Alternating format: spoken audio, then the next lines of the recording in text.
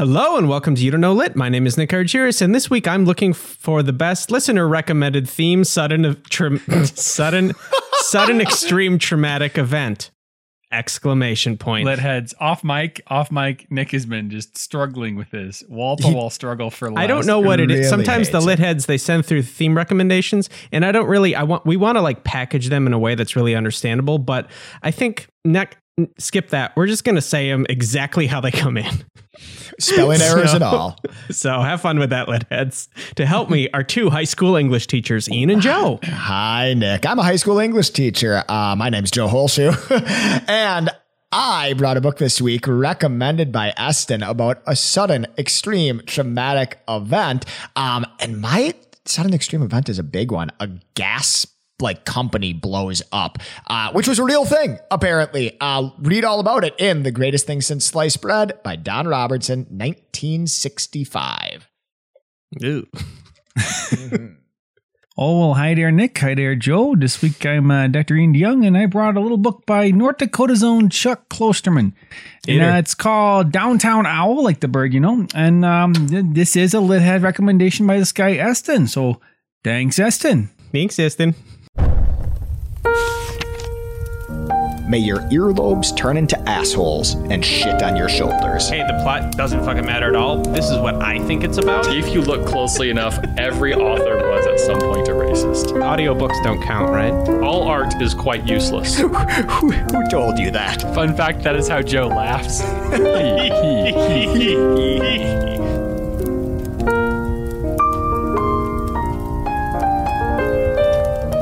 How was my North Dakota? Was it okay?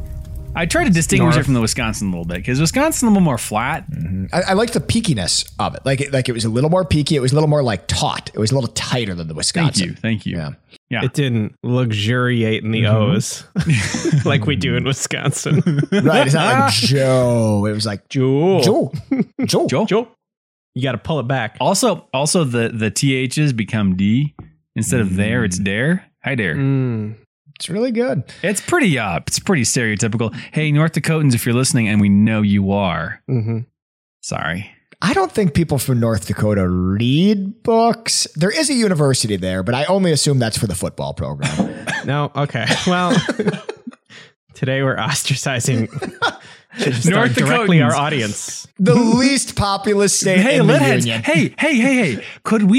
Could we like folks betting is getting to be a big thing in the NFL? Heard about the that. National Football Heard League. about that. Do you think that people could like if people were betting on You Don't Know Lit, do you think we could get a cut of that action? Like people could bet whether or not bring a Hobbit fact, or whether or not Joe will tell a farm story, I love or this. Like the over under on how many wins Ian will eke out in a year, like that kind of thing. Or like how long will it take them to actually start talking about the books?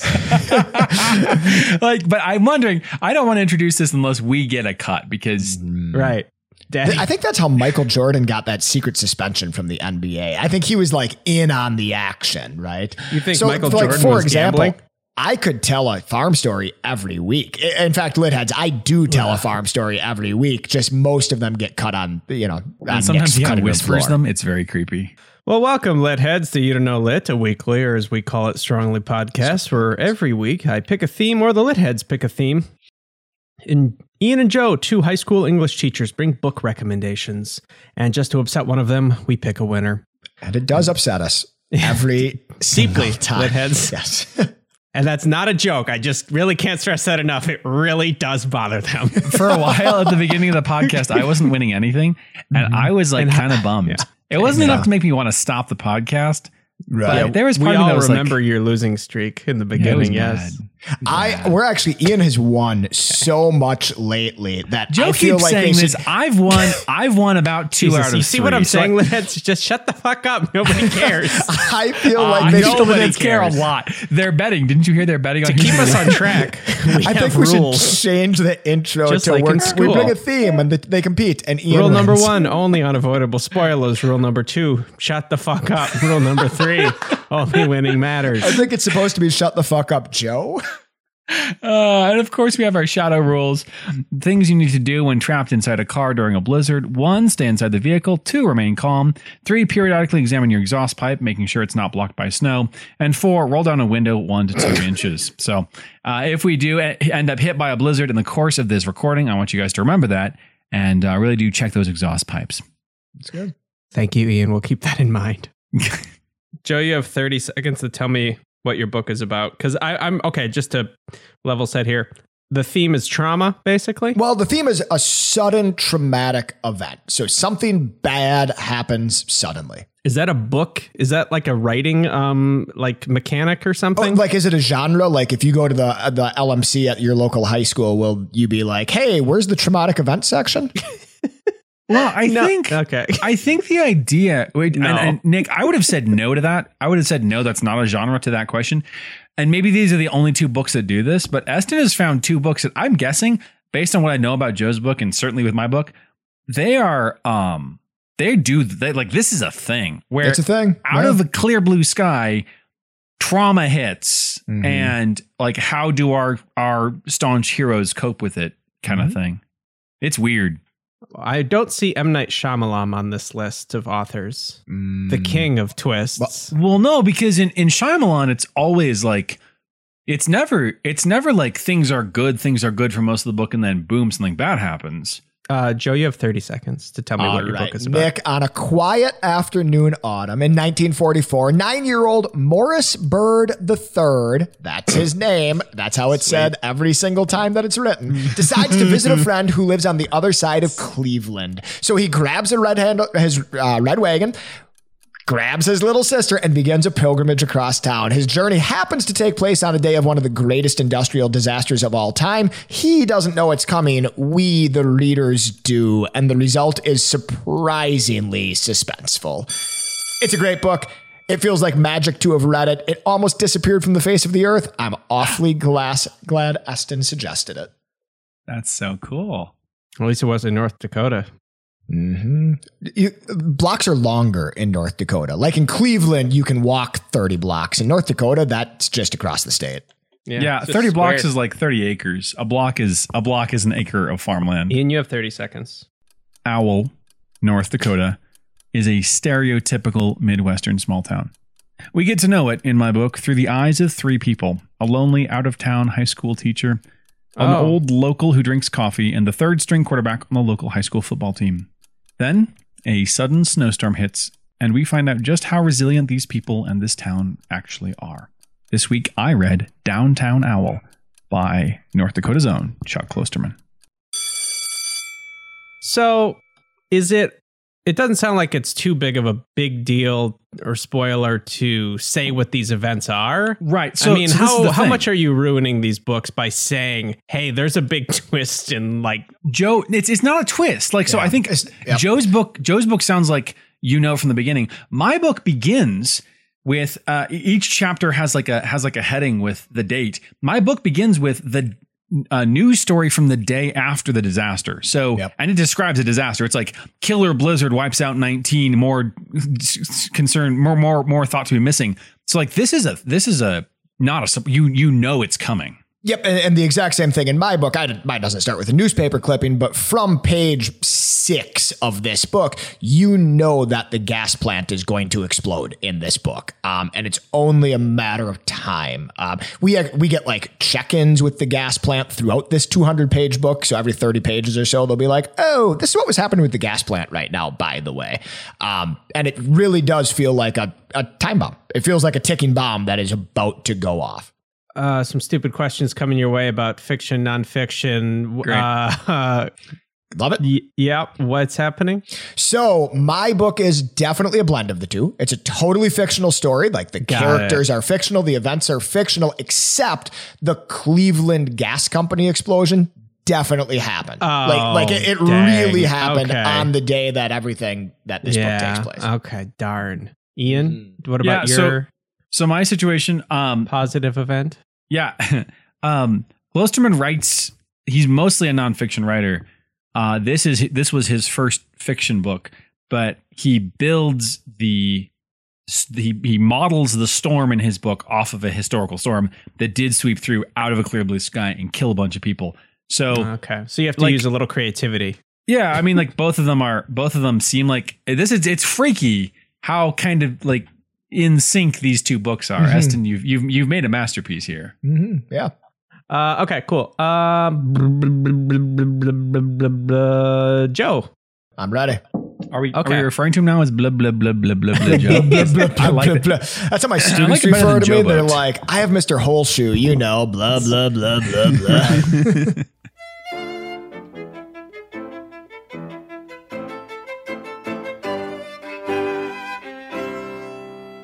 Okay, Nick, let me get the plot out of the way first because it's pretty simple. There's a 9-year-old boy in my book. He's the main character of my book. His name is Morris Bird III, and 85% of the screen time is devoted to Morris Bird. 85%? Yeah, like there's other stuff that happens in this book. There's a couple of parallel storylines that are going on, but like Morris Bird III is the star of this book. Okay, tell me about him. And is he like, what kind of a kid is he? Is he a piece of trash? Is he an idiot? Is he super cute? Is he nice? Is he innocent and adorable, or is he wise beyond his years? Well, he's not adorable. He's not a piece of trash, but he is a little bit wise beyond his years. Like he is kind of like the prototypical little boy. Like when you think of a nostalgic boyhood, Morris Bird III is what you are imagining. He is like a pretty good student, but he kind of hides the fact that he's a good student because it's not that cool to be a good student. It just occurred to me that the tension in your books probably aren't what the event is. It's probably does my character die in the event? Okay. Sorry, that just clicked. Joe, please tell me about this nice young man. Yeah. So Morris Bird III is a 9-year-old boy. And early in this book, he commits what you or I would call like a minor act of cowardice. He gets a rotten salami sandwich. You're going to say terrorism. Keep going. A minor act of larceny. A minor act of cowardice. He gets a rotten salami sandwich. He tries to give it away at school. Nobody will take it from him, so he throws it over the fence. It lands on his principal's car, and his principal, it like ruins the paint. His principal, Salami gets really upset. She calls what do you call it when you call all the kids to the auditorium to yell at them? A really bad party. Yeah. An assembly. Yeah, an assembly. Thank you. That's exactly it. Like we used to have assemblies where we would watch like jugglers and ping pong players. This was a thing, but she calls an assembly to yell at the students and to lecture them and to tell them if they were brave, they would fess up to this. And then she proceeds to have an informal 2-week-long investigation to where she tries to suss out who put a salami sandwich on her There's car. A fine line between brave and stupid. Morris Bird III keeps his mouth shut. He does not own up to it. There are no witnesses, and he gets away with it. Not only that, a different kid gets in trouble for it. And Morris Bird III feels terrible. Yeah, I bet. I feel bad for him. Yeah. You feel bad for Morris Bird III. Like on behalf of him. Yeah. Like that would suck to be in It sucks. And Morris Bird III, like he's a nice kid. He kind of made a mistake. He didn't want to get in trouble for it, man. But he messed up. And he feels terrible. And he feels like a coward. And then one day, unrelated to this event, his teacher gives a speech about bravery. World War II is happening right now. This takes place in 1944. She's talking about what it means to be a good person, what it means to be a brave person. And Morris Bird III decides to go on a heroic quest, a heroic journey, where he is going to walk across the city of Cleveland to visit his good buddy that just moved away. Is this to like exorcise those demons and to prove to himself that he's a brave boy? It's to prove to himself that he can do it. Like like his friend moved away. He's sad his friend moved away. And in his head, being brave means I'm going to get my red wagon. I'm going to pack a lunch. I'm going to put all the money in the world I have in my pocket, and I'm going to go visit my friend who like was kind of a dorky, weird kid who had no other friends, who was sad to move away, etc. Yeah, this book does feel like there's just a lot going on, which seems kind of great, except for like all the bad stuff I'm sure we're going to talk about soon. like really bad stuff. There must be a name. What is the name for this type of writing where you have real event and then fictional story? Titanic did it. What that has a name? I mean, it's like at its most basic, it is historical fiction. Got it. Okay. Yep. But I don't know. I think that we should have known that much quicker. Right, but it feels different. When we think about historical fiction, we think about like people in period gowns and wearing swords and swashbuckling and stuff. You know, yeah. Well, not Cleveland. Cleveland isn't historical fiction. Okay. Joe, well, I think you guys are just really ripping on other states on this episode for some reason. Cleveland is Ohio is okay. Like object. Just leave the damn states. I mean, I do think the Cleveland never lit on fire. No. Okay, so great. We're glad Cleveland blew up. Fucking check. Good job, guys. Oh, Jesus Christ. I don't even know what we were talking about. Okay, historical fiction, unless it's Cleveland. Joe, can you please remember, Litheads, it's not historical fiction if it happens in Ohio. Joe, yes. For I know about it, but for those who don't, yeah, can you please tell us about this, incident that we're building up to? So this was a real event? This was a real event. So this is in 1944. It was an October day. And at the time, Cleveland was maybe still is, I'm not sure, was a very industrial city, right? Like this is during World War II. It is a city of industry. Times are good. People have jobs. There's it's smokestacks. Rock and Roll Hall of Fame. You got it. Don't know if that was there yet. Don't know if rock and roll was a thing yet. So not sure. Got it. But we'll look into it. There is in Cleveland, like the way that all of these houses in Cleveland are powered is through the East Ohio Gas Company has this like innovative new mixture where they take natural gas, they compress it down to, I believe, like a liquid form at ultra cool temperatures. And it's this incredibly like efficient way to store and deliver natural gas to like this modern metropolis of Cleveland, Ohio. Hey, Joe, this sounds volatile. Oh, natural gas is incredibly stable in its liquid form, but if one of those tanks would, for example, get a leak and start slowly emitting natural gas into the air around it, or maybe leaking into the Cleveland sewer system, where it could like gather in gaseous form, it would be volatile. Oh man, nobody checks those, huh? This has happened before. Yeah. So something very similar happened in the city of Bhopal in India, Bhopil. This is over 500,000 people were exposed to this poisonous gas, and I think they have like 10,000 people died in the Unreal. As a result of it. Like plants leaking gas is no. Yeah, that's a bad. Listen, I'm going to take a strong stand right now, here and now, against gas leaks. Good, thank you. So this was a real thing. Like the sewers of Cleveland filled up with gas. At a certain point, there's like 5 different gas towers. At a certain point, one of them exploded. And when it exploded, all the gas in the sewers lit up as well. The, manhole covers were launched as much as 3 miles away from where they were from, which is just wild if you think of it. That's a wild game of Frisbee. It destroyed on impact, like on explosion. It destroyed something like 80 houses in Cleveland, which they counted just by the holes in the ground because the houses were totally gone. What is the year, Joe? 1944. This happened during World War II. So how many people died? So not that many considering. Something like 160 people died. And then a bunch more were injured and things like that. By today's standards. But that right, by today's standards, right. Not that many people. Oh, boy. Yikes.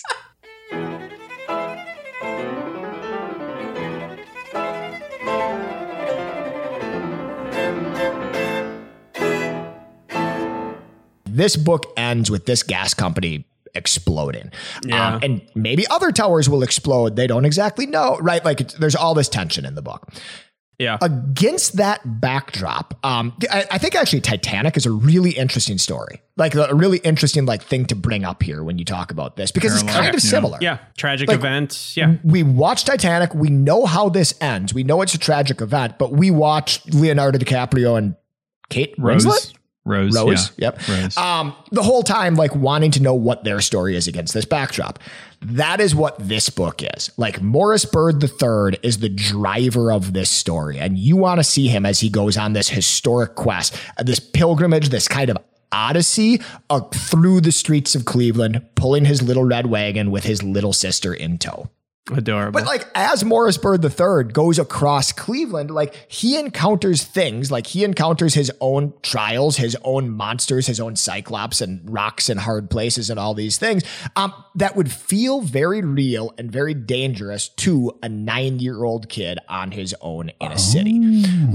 At one point, there's a spelling bee in this book. And a spelling bee is good, clean fun. But this spelling bee is a high stakes spelling bee in this book. It feels genuinely dramatic. At another point, he hold on. What are the stakes? Death. The stakes are death. Okay, death. We'll just leave it at that.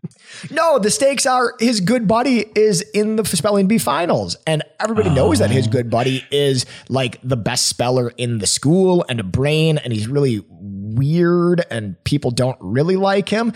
But he's playing against a girl who's just a little know-it-all that people really don't like. Yeah. You want to punk her. Just punk her. And all of a sudden, the whole school unites behind his good buddy. To bully the little girl. Good. To bully the little girl. It's 1944 Cleveland. This is progressive stuff. She had it coming. Joe, it sounds like this book kind of, as you're describing it sounds like it puts us in the shoes of no cleverness intended. It puts us in the shoes of Morris Byrd III. Yeah, it does. You are in the shoes of Morris Byrd III. And one of the things I like about this book, this is the thing that I think it's such a great recommendation from Eston. Maybe we all are, but I think I am maybe especially. I'm very nostalgic for my boyhood. When I think of being a good boyhood on the farm. Yeah, I was on the farm. I had a lot of freedom. People left me the F alone, right? They let you tell your stories. They let me tell my stories. Well, that's what I was still making the stories then. But yeah, I had this really kind of idyllic boyhood. And Morris Byrd III has kind of a great boyhood. He looks at this world of Cleveland, Please world stop with saying boyhood. Childhood.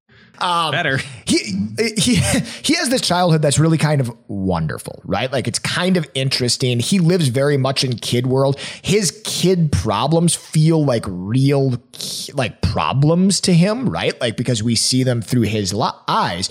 And this book, one of the tricks it pulls off, one of the pieces of magic of this book is Morris Byrd III gets into kid trouble. He lives in kid world and gets into kid trouble.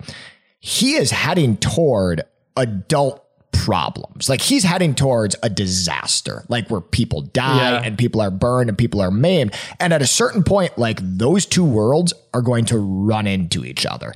And you see Morris Byrd III, this kid who you have really fallen in love with, a kid who you admire, a kid who is interesting, who has been your eyes for 1944 Cleveland. You see him deal with adult world all of a sudden. And the question is, okay, Morris Byrd III, how brave are you? But he's not very brave. He seems like a coward. It seems like a yellow-bellied skunk. This is really interesting, though, Joe, because we talk about science fiction and fantasy as adopting a different perspective on familiar a different viewpoint on familiar things, our familiar world, which makes them seem other. They makes them seem very different. And the kids are short for this example. Looking at the world from the height of a 9-year-old, it sounds almost fantastical. Almost like this kid's view is different enough from the way we might look at a natural disaster or man-made industrial disaster that it becomes something genre, something like fantasy or science fiction. No, it totally is, right? And I've seen other books that do this, like kind of adopt a child narrator, and they put them in like adult situations or like scary situations. A book that we've not had on the show, but Ian and I have talked about, Extremely Loud and Incredibly Close. Jonathan Safran Foer does this, where it's like probably a 9-year-old boy dealing with the aftermath of 9/11. Right. When you read this book, like, one of the things that I kept thinking when I read this book, The Greatest Thing Since Sliced Bread, is that if there wasn't a natural disaster, or not a natural disaster, if there wasn't a man-made disaster at the end of this book, it could almost be a YA novel, right? Like it could almost be young adult, where like all of his other problems are kid problems, right? Like his journey is very brave in the way that like a kid can be brave. There's a version of this book out there that is like for middle grade readers. There's a version of this book out there that's for young adult readers.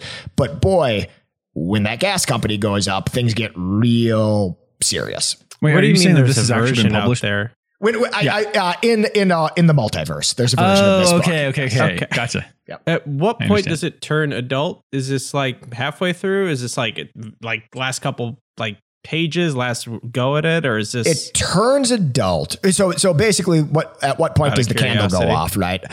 The gas company explodes 80% of the way through this book. Right. Like this book is. When does it explode the other 20%?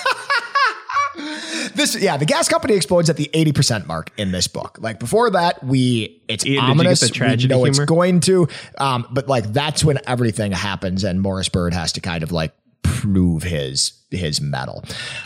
I think this book is going to stick with me. You know, like some books kind of come and go. This book feels like one that sticks to your ribs. Yeah, one that you come back to. So I was scrolling book Twitter over the weekend, I guess, and ran across this tweet from @SamSykes talking about starting your story with action. He says, this is common advice. If an audience is bored, they'll go find something else to read. But a lot of opening action sequences are often still dull because I have no idea who the character is, which is frustrating. And I found it through Patrick Rothfuss, friend of the show, not a fan, not a fan. And his comment is, action without context is just noise, sound and fury signifying nothing. And it reminded me in The Name of the Wind, right? Yeah. And in The Name of the Wind, like the way that Rothfuss begins his awesome story is not like a knock him down, drag him out fight. No. It's get to know these people. And I think it's really slow at the beginning. Like it's really interesting. Joe, your book and my book too, it says, hey, you're going to get that action, but first you need to know these people in order for you to care about them when the action hits. If this book had started with the explosion, you'd be like, oh no, a little kid got in the fires. Dang it. Yeah. So I loved it. The only other thing I would say about it is it's a book that mostly fell off the face of the planet. This guy, my writer, Don Robertson, published quite a bit through like the 60s, continued publishing until the 80s, but by the end of his career wasn't really that widely read. One of his last novels was published by Stephen King purely because Stephen King was a big fan of his work. Right? Like he had really deviated away from like his beloved books, but like Stephen King loved them, published one of his last novels. And after his death in, I think, 1999, his books mostly went out of print. Right? Like this book was really, really hard to find a copy of.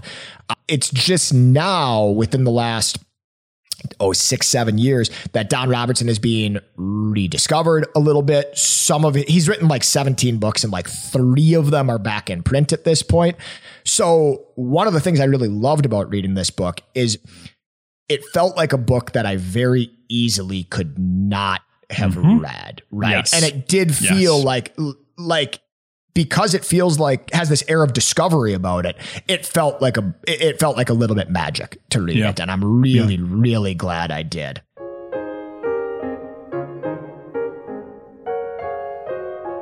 Gentlemen, we haven't talked about some New York Times bestsellers in a while. You hear about this?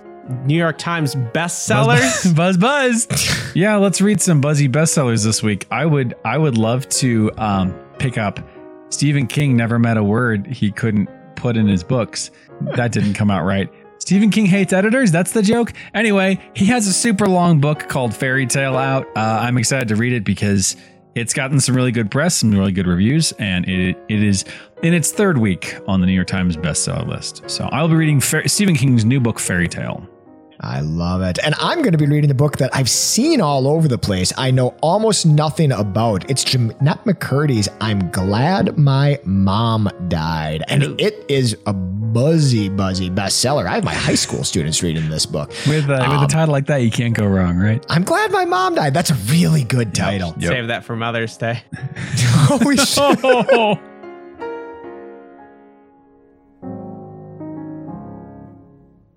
The story begins with a catastrophe. So you know what's going to happen. As I mentioned, there's the first chapter of the book is a news article dated February 5th, 1984, and it's describing a killer blizzard. And then we flash back to August of 1983, and it pretty quickly becomes clear that we're going to learn about this town, which is hit by this blizzard, through the perspective of some of its inhabitants. So there are three main characters with three main point of view characters. There are a lot of colorful characters in this story. There are a few wacky shenanigans, but there's a lot more sort of missed connections, bad decisions, disappointment, regret. As far as like everybody's favorite things you've listed, hitting my checking my boxes. Eston got this exactly right. This book is a bit of a downer, a bit nihilistic, and I think that's amazing.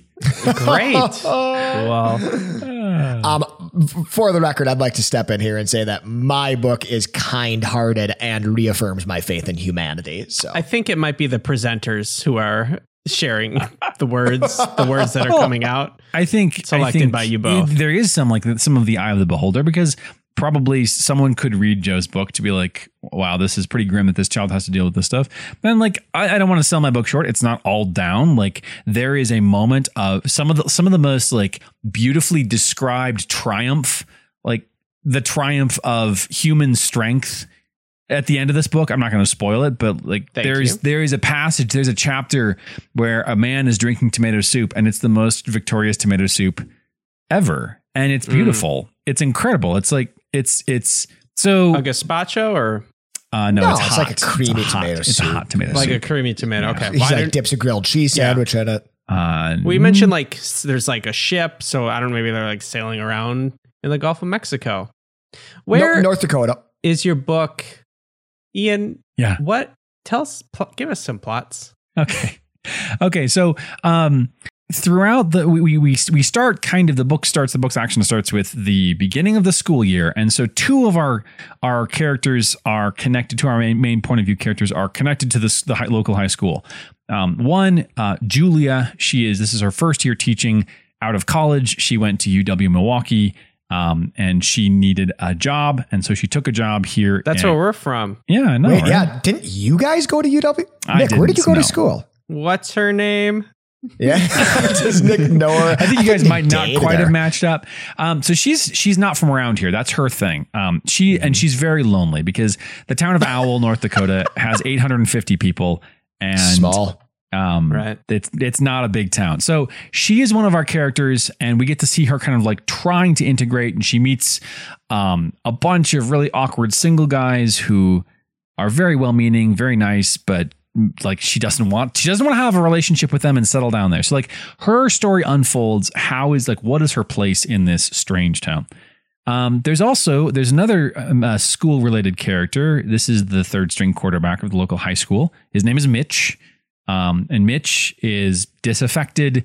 He's sleepy all the time, fantasizes about murdering his football coach because the football coach abuses him, screams at him and stuff. And so he like has these vivid fantasies about like how he would get even with the coach.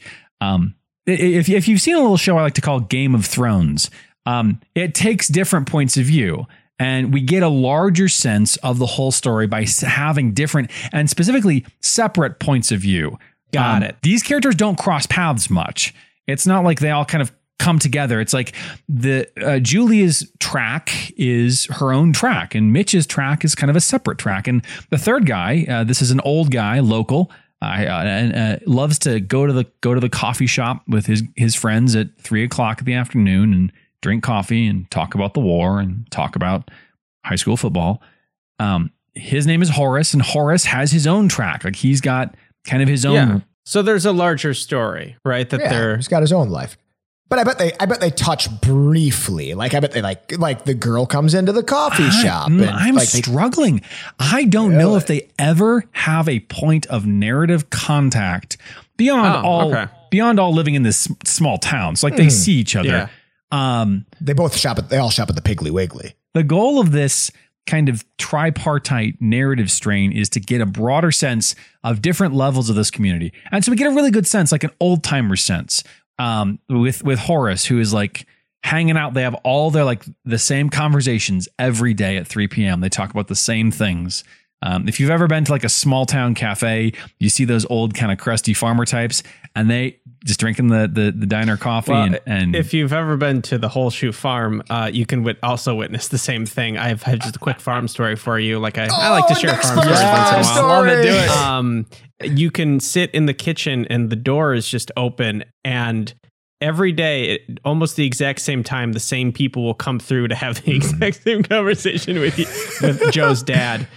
Just people around the neighborhood, just stopping in to say hi. I do think my dad is like, I think he's a stop. Like he's a stop for people. Like they go to the gas station, they go and get a cup of coffee, right, and then they wouldn't miss they that, stop right? by Larry. Like he is part of their routine, and for Horace, this is the same way. The cafe is like, this is the thing that orients him in the world. So all of these characters are affected by the catastrophe. I'm not going to tell you how because that would be a spoiler, but all of them are affected by the catastrophe, the blizzard at the end.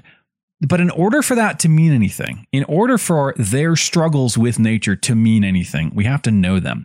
We have to know like Julia's hopes and dreams. We have to understand like how Mitch feels about the world that he lives in. Nick, you ask like there's got to be a larger story. The larger story is that this is a town where nothing ever changes.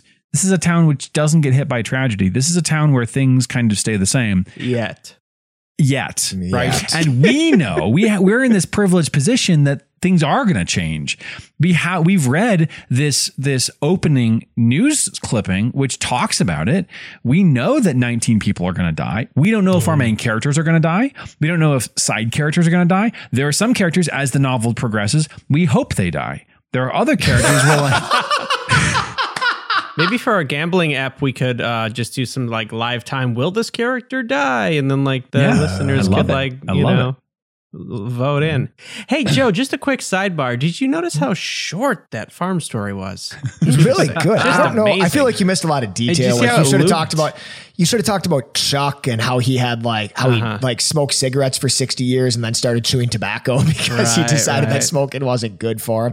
You should have talked about Don Brockman and his weird toenails. Like I feel like you missed a lot of evocative details. That's probably true, right, Joe? That's why I gotta leave it to the professionals. You gotta leave it to Joe.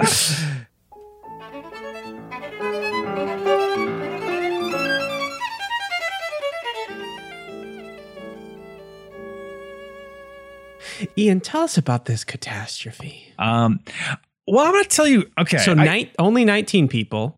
Well, so the story is like it goes to press the day after, and it's like 19 people are confirmed dead, many more are potentially missing. But that's not really the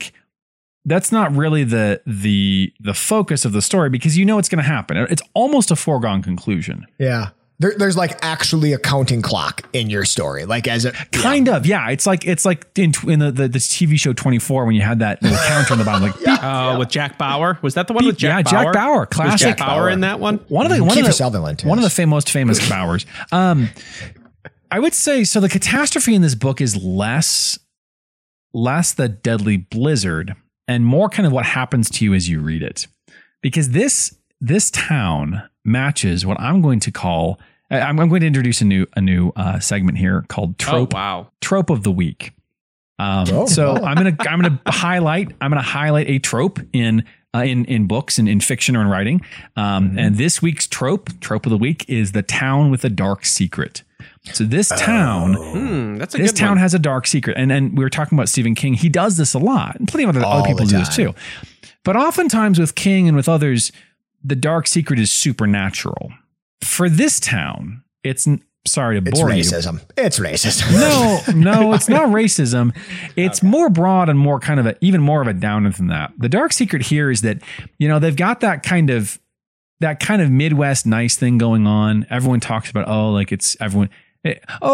folks wave at you as you drive along. Everyone knows everyone's name. Everyone has these kind of cute nicknames that are funny and weird. But the dark secret here is that people are human and humans are gross. Humans drink too much. They commit statutory rape. They imagine murdering their teachers. They idolize the wrong people. They ignore the good ones. Like, these people are, like, we learn, these are dreadful people. Like, a lot of them are dreadful people. And even the good ones are imperfect. They're stupid. They're shallow. They're vain. This is like, so we were talking about how creepy these recommendations are. Like, This confirms my beliefs about humanity. Like, this is a book which says, when you really look at people, everyone's got some skeletons in their closet. Didn't answer the question. I really want to hear about what this story. What was it? I mean, generally, basically. Sorry, I didn't understand the question. Yeah, I guess basically the storm that happened was a powerful wind system developed in British Columbia. Alberta, Canada, it's called an Alberta Clipper.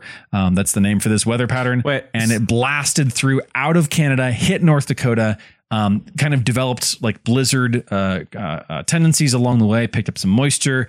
The wind was so strong, it was like 55 to 85 miles an hour. People couldn't stand up and walk. Is that where the Clippers get their name from? I just thought they were hair cutters or something. No, it's not. It's a ship. It's a ship thing. Merchant sailing ship. No, it's hair cutters. I thought it was like the Packers. They used to pack cheese. No, it's that they were barbers originally. It's fast. Ian, ships. I didn't catch, what year is this? Like, do we know when this happened? You do. You have dates all the way through. Well, the story takes place in 84, 85. Sorry, 83, 84.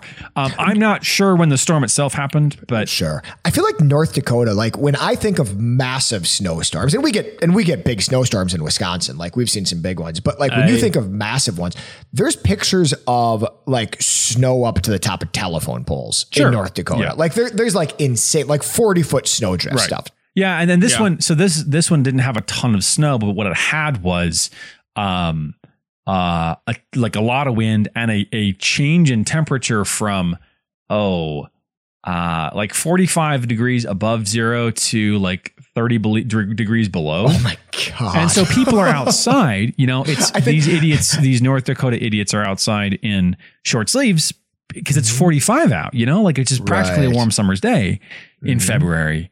And then it hits, and the description is just the description is beautiful and weird and a little bit funny and mostly horrifying. He has a whole kind of bite-sized chapter about what it was like to be outside when that storm hit, and it's just it's so good. I feel like you should let it sink in for a little while, because I think there's probably Litouds out there right now who are realizing for the first time that negative 30 degrees is an actual temperature that it can get. Right. That's a change of 75 degrees. So you've got this kind of like flashy storm. It's coming. You're wondering, what's going to happen to our main characters. By the time the storm hits, you're pretty well disillusioned. Like you kind of feel like maybe it's not such a tragedy with this town anymore. Oh God. You're like, well, they have it coming. Ian, did you even like this book? It sounds like you hate it. I adored this book. Okay. This is the sort of stuff that makes Ian come alive. This book is one that I've said before. One of the benchmarks I have for books is like, I know I like it if it gives me goosebumps. I know I like it if I immediately start thinking, how can I teach this? So I have a couple of reasons why I like it. And the first is the dark humor. This is kind of like, there's a film, a little not very well-known film from the 1990s entitled Fargo. Not so sure about your police work there. So one of the beauties of Fargo as a film and the TV show that spun off as well is the dark humor. And this is a really funny book in a very dark way. So I'm going to read you guys a quote. I'm not going to describe it because that never works. I'm going to read you a quote. This is from early in the book. Julia, our history teacher, is talking to the principal of the school, and he's just filling her in on the town. And he's got a very kind of positive outlook on the town. She's already realizing that she's made a terrible mistake. So he's telling her what's going on. He says, she misses Milwaukee. She misses Milwaukee. She does, actually. He says, you've probably heard that the movie theater is going to close, and I'm afraid that's true. It is closing. But the bowling alley is thriving. It's probably the best bowling alley in the region. I honestly believe that. By chance, Julia did enjoy bowling. However, when the most positive detail about your new home is that the bowling alley is thriving, you have to like bowling a lot in order to stave off depression. And right now, in the middle of this conversation, Julia was more depressed than she had ever been in her entire 23-year existence. As she sat in Walter Valentine's office, she felt herself wanting to take a nap on the floor, but she, of course, did not do this. She just looked at him, nodding and half smiling. She could always sleep later after she finished crying. That's great. It's wry. It moves. It's really fun. It's really, really funny. It's the one thing I'm struck by in both of our books is that, yes, we have these like sudden traumatic events, right? Like these sudden traumatic disasters. But the fact that both of them, like neither one of them come out of thin air. In fact, both of them are not just heavily foreshadowed. I mean, we are told right in the beginning pages of our books, like, hey, just so you know, this book ends with a tremendous disaster. Right. When does your blizzard happen, Ian? Like mine happens very late in my book. It's 90% of the way into the book. Yeah, it's wild. And like, that is so like, I couldn't believe how effective I found that as a narrative device where it's it literally is like the clicking, like the counting down clock in the Jack Bauer 24 is what it's called. Right. Good. Like, it's like, something bad is going to happen. It's going to happen. It's going to happen. It's going to happen. The whole world is able to exist here. But like, just that extra tension that disaster gives it just sharpens things. Like, it makes it interesting. It feels like there's stakes for these things. Yeah.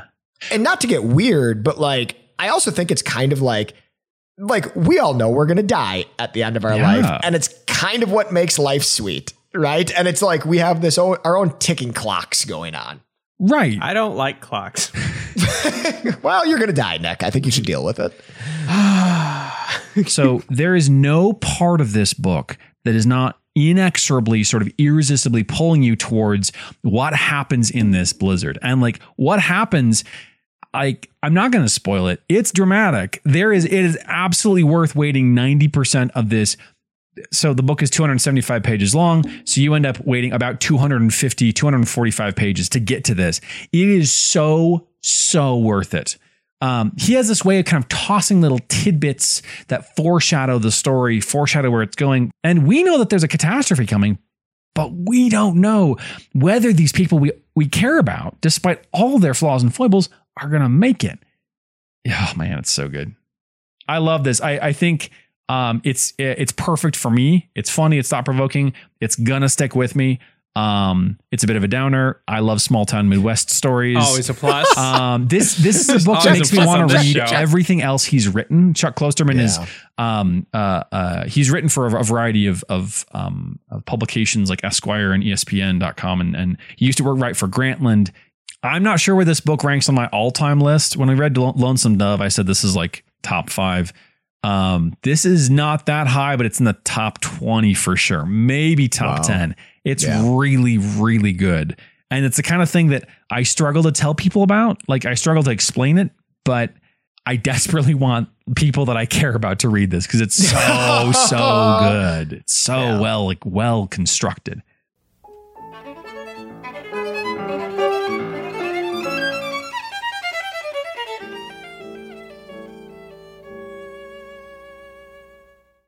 Gentlemen, welcome to Tiffany's, a safe place. Is there anything negative you'd like to tell me about your books? It won't be held against you in a court of Nick. In a court of Nick. I'll say, I'll reiterate what I said before, that I am disappointed that I can't teach this. I can't teach it to. Okay, I don't need backhanded compliments. No, I'm serious. I'm serious. I'm too perfect. I think what I hate most about this is how much I can't read it again for the first time. No, seriously. Like the book has like some pretty intense scenes of like abuse that I'm not going to expose my students to.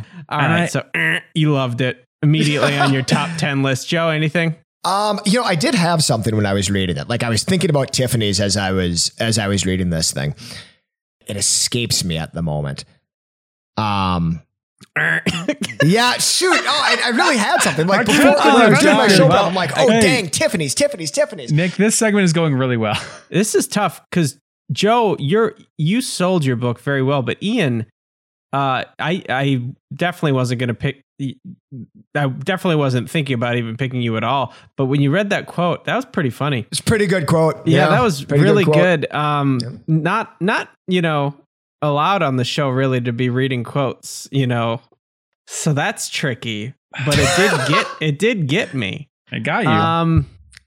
Joe, you lose. I would like to take this moment to lodge a formal complaint. I feel like Ian sneaks in a lot of quotes. He has a lot of sneaky quotes in his presentations. Sneaky. I've realized, to be fair, there's no rule about not being sneaky. That's true. In fact, maybe being sneaky is good. I realized that Joe is a lot better at talking about style than I am. I can't put style into my own words.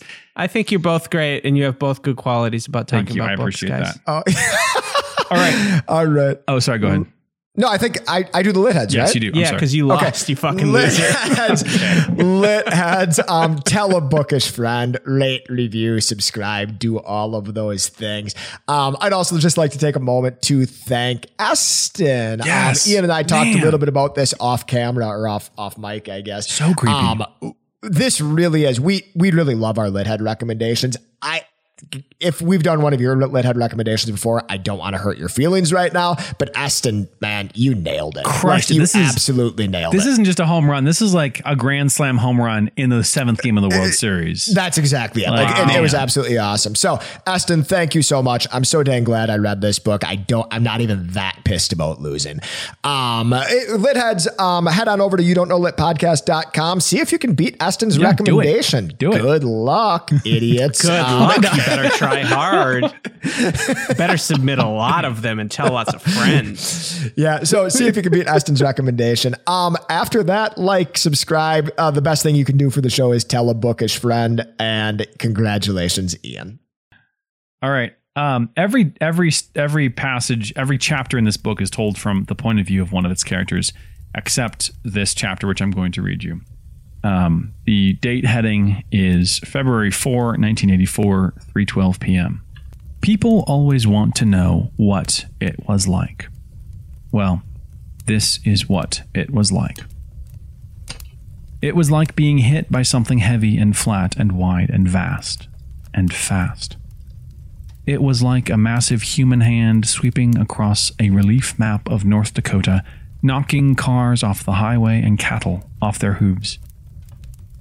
It was like falling asleep on a beach near Diamond Head and waking up inside an industrial meat freezer.